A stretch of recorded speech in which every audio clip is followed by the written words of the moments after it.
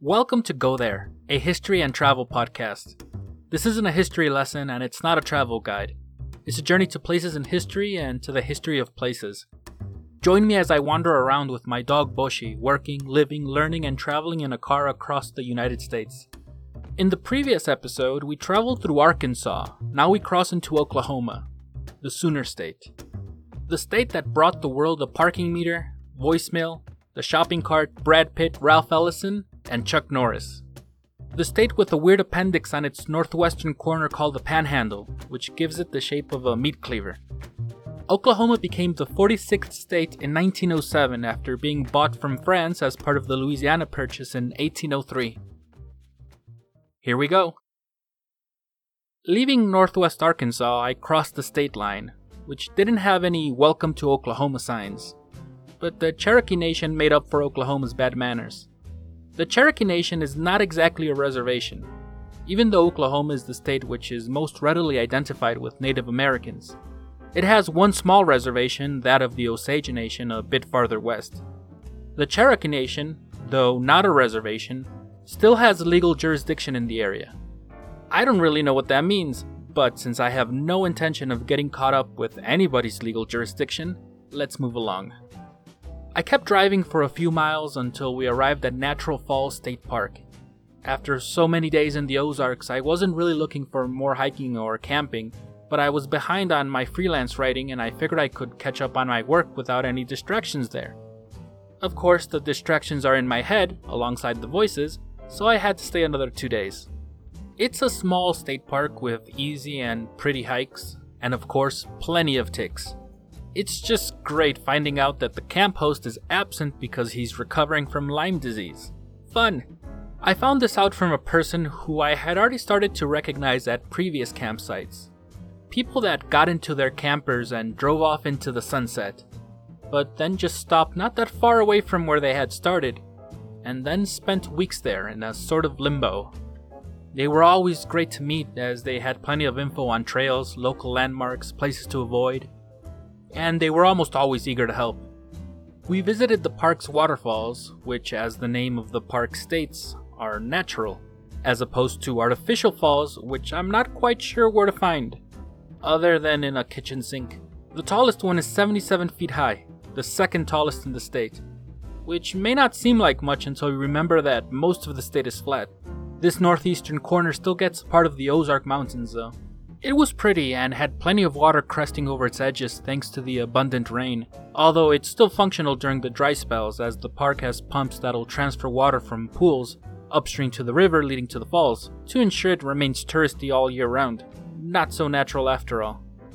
Camping was okay, until I realized the limitations of my tent during a windy rain shower on my last night there. One of the aluminum poles shattered in the middle of the night and then poked a hole through the tent. Half asleep, I tried moving things away from the water and I grabbed the other pole trying to balance myself, and then that one shattered too. Hooray! I gave up and slept in the car. Having mostly finished my work, I started driving west to Tulsa. West. I was finally driving in the west. And I got so excited that I missed the correct exit and ended up having to stay on the tollway to Tulsa. That ended up being the only toll I paid on this journey through the US. The Cherokee Turnpike, as it's called, follows a nearly straight line through a narrow valley of the last western hills of the Ozark Mountains. Halfway to Tulsa, we crossed the Neosho River, which connects a string of lakes, and past these, the landscape turns a lot flatter. This isn't as dramatic as it sounds, as the more prominent features of the Ozark Mountains are in Arkansas, and your perspective driving west really only shows several forest-covered squat hills beside the turnpike. One weird thing about Oklahoma is that as you drive west, it gets flatter, so you feel like you're going downhill, but the elevation is actually getting higher as the state makes its gradual and imperceptible approach to the Rockies, which it doesn't quite get to. Still though, it only goes from 1,000 to 2,400 feet above sea level right before the start of the Panhandle. As far as geography is concerned though, I still had a ways to go before reaching the Great Plains. Oklahoma comes from two Choctaw words, Okla and Homa, meaning red people. The red people, Native Americans, are essential to understanding this state. Oklahoma was the end of the Trail of Tears, which was the forcible relocation of the 5 civilized tribes from the east to what was then designated as Indian Territory in the early 19th century. The Trail of Tears were several routes over land and water over almost a decade, starting in 1831, in which the 5 tribes were moved into the territory, a land quite different from where they had lived for generations. Of the 15,000 Choctaw that had to leave their lands in Alabama, Louisiana, and Mississippi, only 12,500 were able to make it to their new lands in the Washita Mountains area of southeast Oklahoma.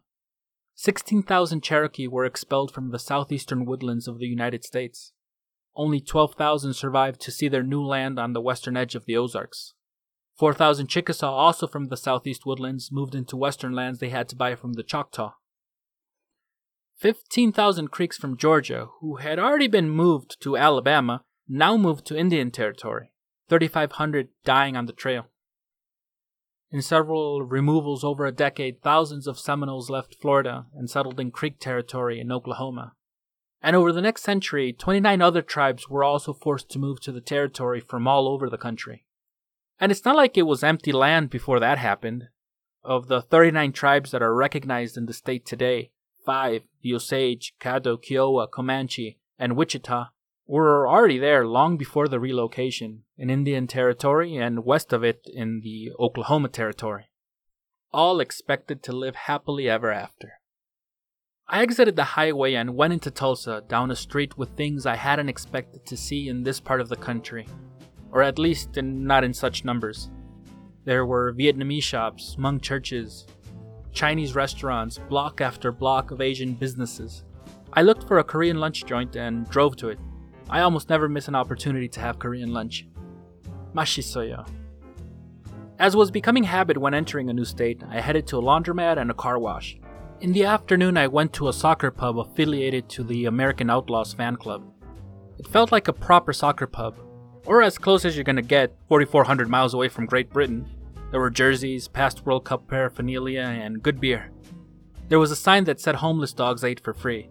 I don't think Boshi had yet realized she was homeless, so she might not have accepted.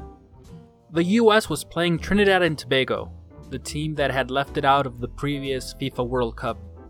The game was great, in that it was a boring, uneventful 40 minutes and then the US scored 6 goals. I celebrated each goal with a native Tulsian I had just met there. After the game, we went for cheesesteak sandwiches at one of Tulsa's drunk eateries, which was amazing. He then let Boshi and me crash at his place. I left Tulsa early that Sunday. But I had just arrived to Tulsa, you may say. Well, my map reading skills aren't that great, and when I started driving to Tulsa, I thought the city of Tahlequah was just a few miles southeast of Tulsa. It is not. I had driven 77 miles from Natural Falls to Tulsa, only to realize I now had to drive 60 miles back to get to Tahlequah, and I had to be there that Sunday, as Sunday was a hashing day. Not that kind of a hash, I hadn't reached Colorado yet. It was a day for a Hash House Harriers run, which is an international drinking club with a running problem. It was started in Malaysia way back in 1938 and has since spread to just about every country in the world, and yet most people have never heard of them. A hash run is basically a strictly non-competitive run where you don't know the trail or the end point, and you have to find the route as you run along, with beer involved before, during, and or after the run. You never know. I started hashing in Korea about 10 years ago, and I have since hashed in almost every country I've lived in or visited, and now I'm trying to in every state. The great thing about the club, especially for a socially inept introvert like me, is that they are usually filled with really welcoming, down-to-earth people. And the hashes in Oklahoma were no exception. The runs are usually through random parts of a city, so you get to know areas of the place that as a visitor, or even as a local, you wouldn't otherwise ever see.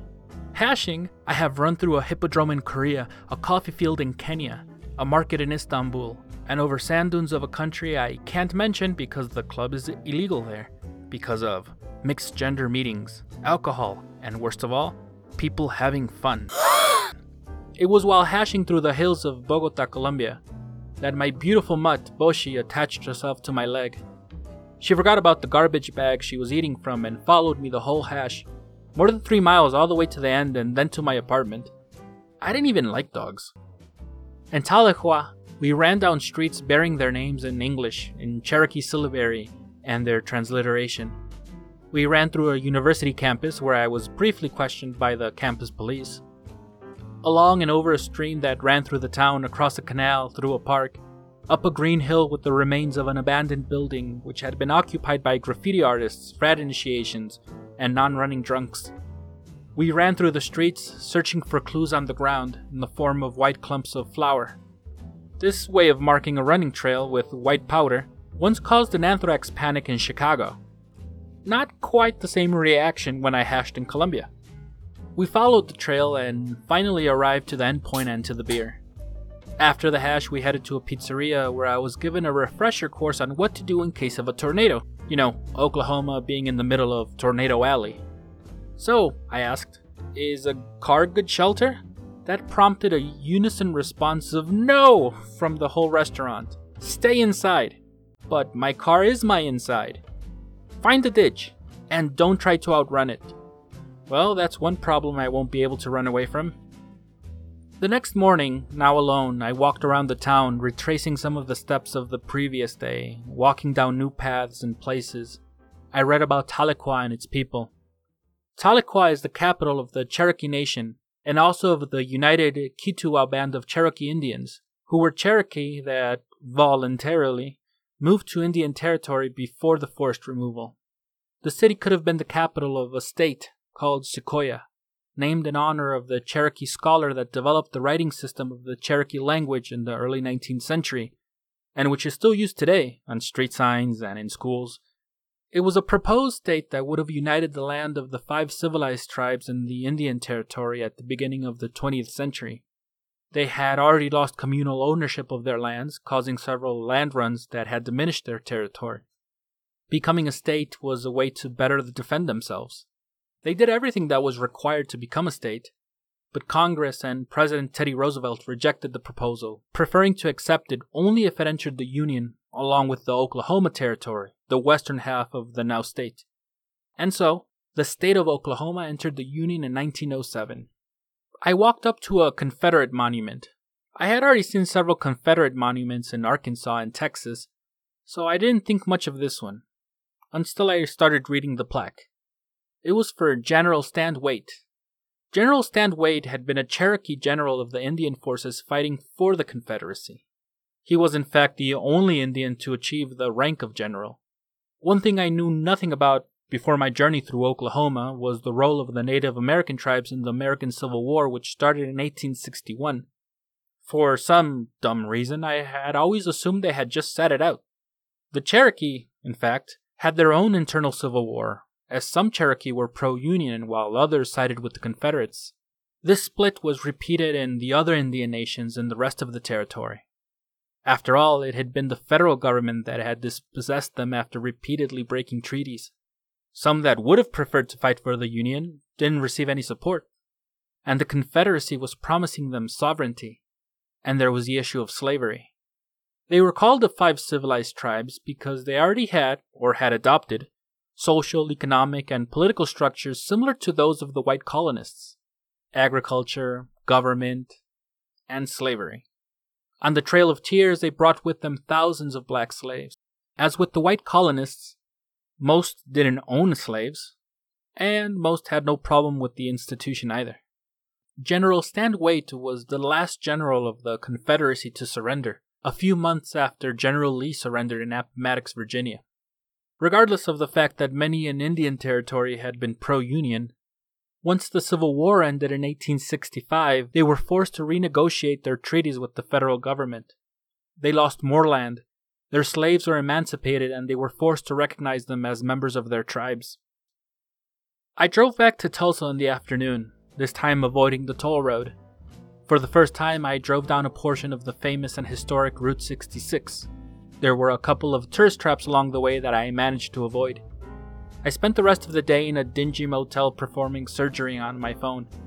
After failing to replace the cracked screen, I had to give up and order a new display. Then I had a go at my laptop. It had started malfunctioning during the trip through San Luis Potosí, episode 5, and now it was a coin flip whether it would even turn on. I know almost nothing about computers, so it's all trial and error. I managed to figure out that one of the RAM card slots was damaged, so it started working after removing the card.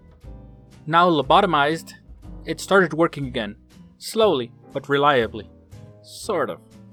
In the morning, after squeezing through an altercation between some guests, motel management, and the police, we headed to the Greenwood district of Tulsa, a place that was once known as Black Wall Street. It got that name when the district became a center of black wealth. Its founders had come from southern states, seeking to run away from the post-Civil War repression of black people, and they found a sort of haven in Indian territory, where they joined the freed slaves of the Indian nations.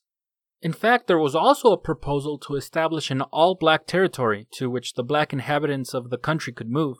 The idea was never able to pick up steam, but many all-black towns were established, some that still exist to this day. In Tulsa, a strip of land was designated where black people could move into, after a wealthy black landowner from Arkansas bought it in 1906, and he named it Greenwood. That was the year before the Indian and Oklahoma territories were merged and formed the state of Oklahoma, with a state constitution that instituted segregationist Jim Crow laws. Still, many blacks from the South flocked to the area, hoping to acquire newly available land, and hoping to take advantage of the economic boom Tulsa was experiencing thanks to the discovery of oil in the region. The Greenwood district boomed, an enclave of all black businesses, hotels, law practices, real estate, etc. By 1921, the district had grown to almost 10,000 residents, gaining more and more economic stature, and it gained the moniker Black Wall Street. Black Wall Street was also a glaring fuck you to the white supremacists of Tulsa. And so started the Tulsa Race Massacre of 1921, with an all-too-familiar plotline. A white woman alleges that a black man assaulted her. The black man is arrested. A lynch mob gets ready to pretend it's justice what they are after, and they try to extract the black man from the jail to lynch him.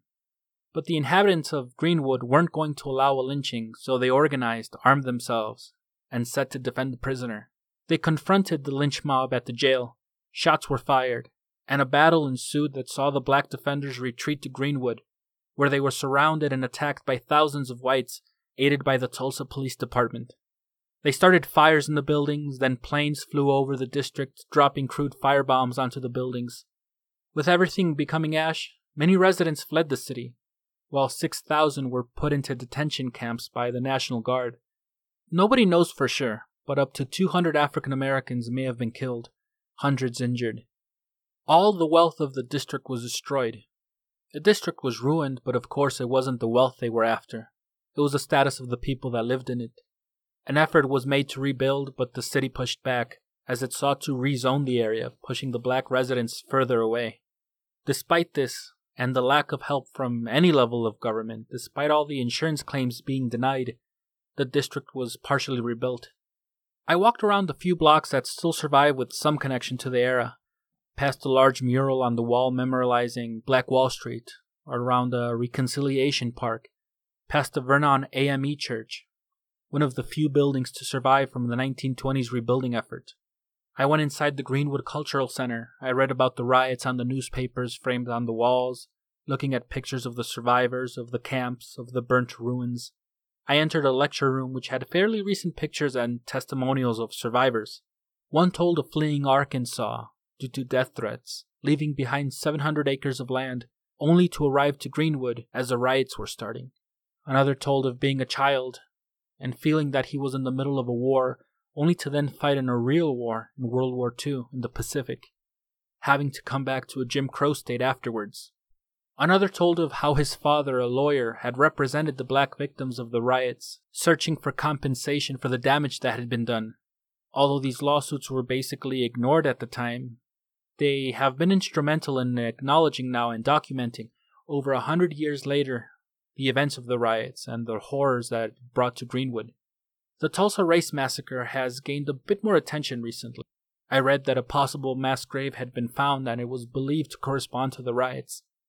I had never heard of the massacre of 1921 until I was in Oklahoma, preparing for the journey through the state.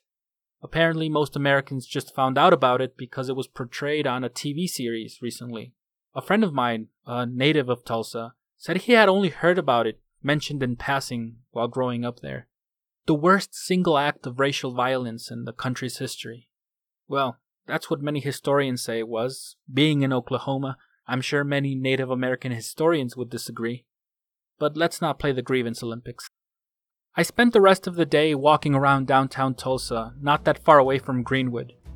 It was a slow walk tempered by the scorching heat. Boshi and I hopped from one shaded area to the next. We walked over a bridge which has an acoustic oddity called the Center of the Universe. I tried it. No echo. I tried louder, and the only oddity there was me talking to myself, which I usually don't do that loudly. The area is dotted with Art Deco buildings constructed with the wealth the city gained back when it was known as the oil capital of the world. I only know they're Art Deco because they say so, but they are pretty. I wondered what I would have for dinner, and I came across a donut shop.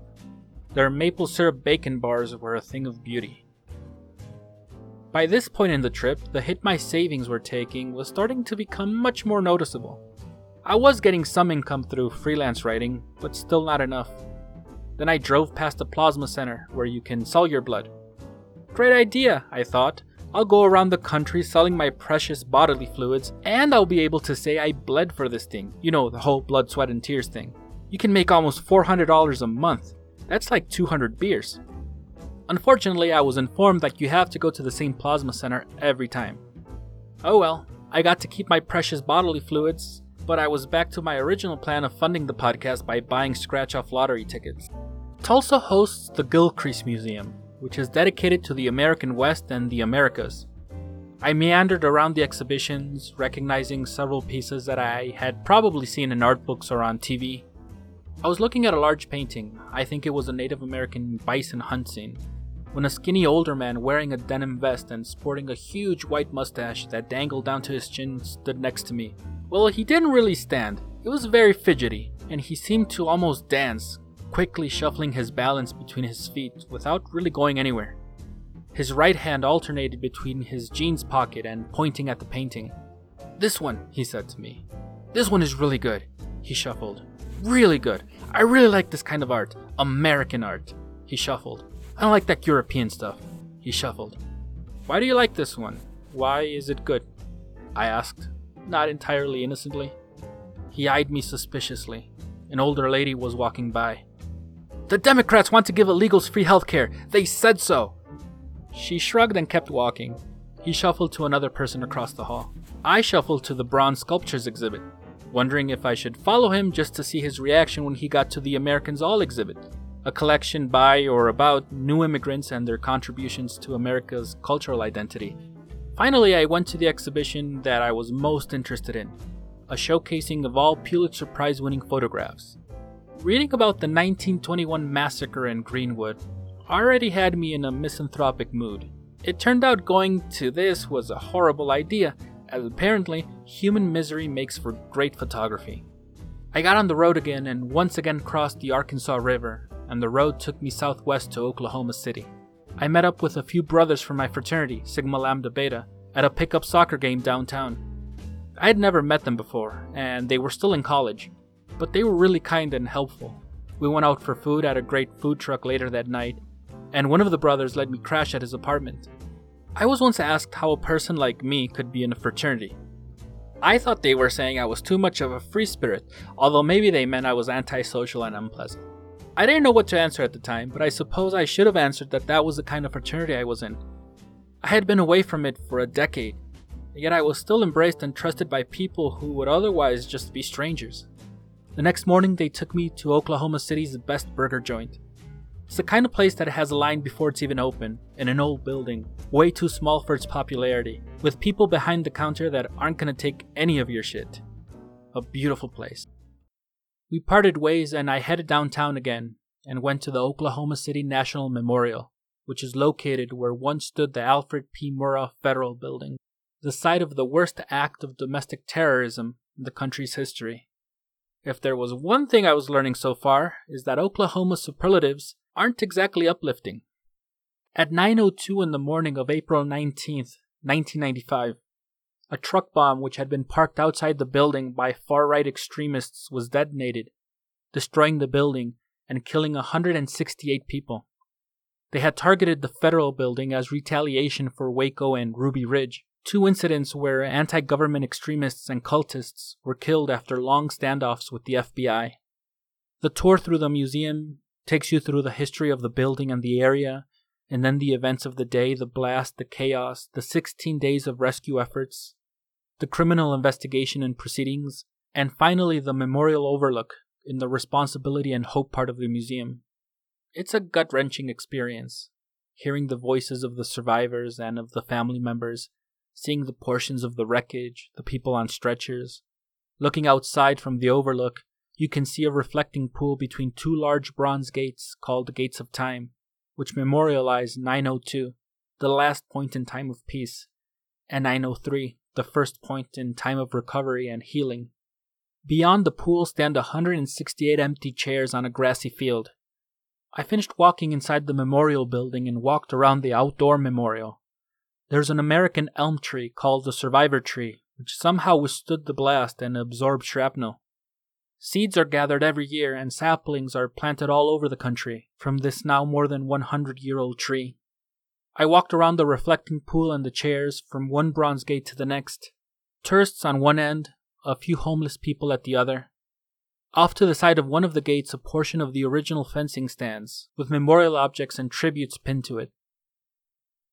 On my last day in Oklahoma City, I went to the National Cowboy and Western Heritage Museum.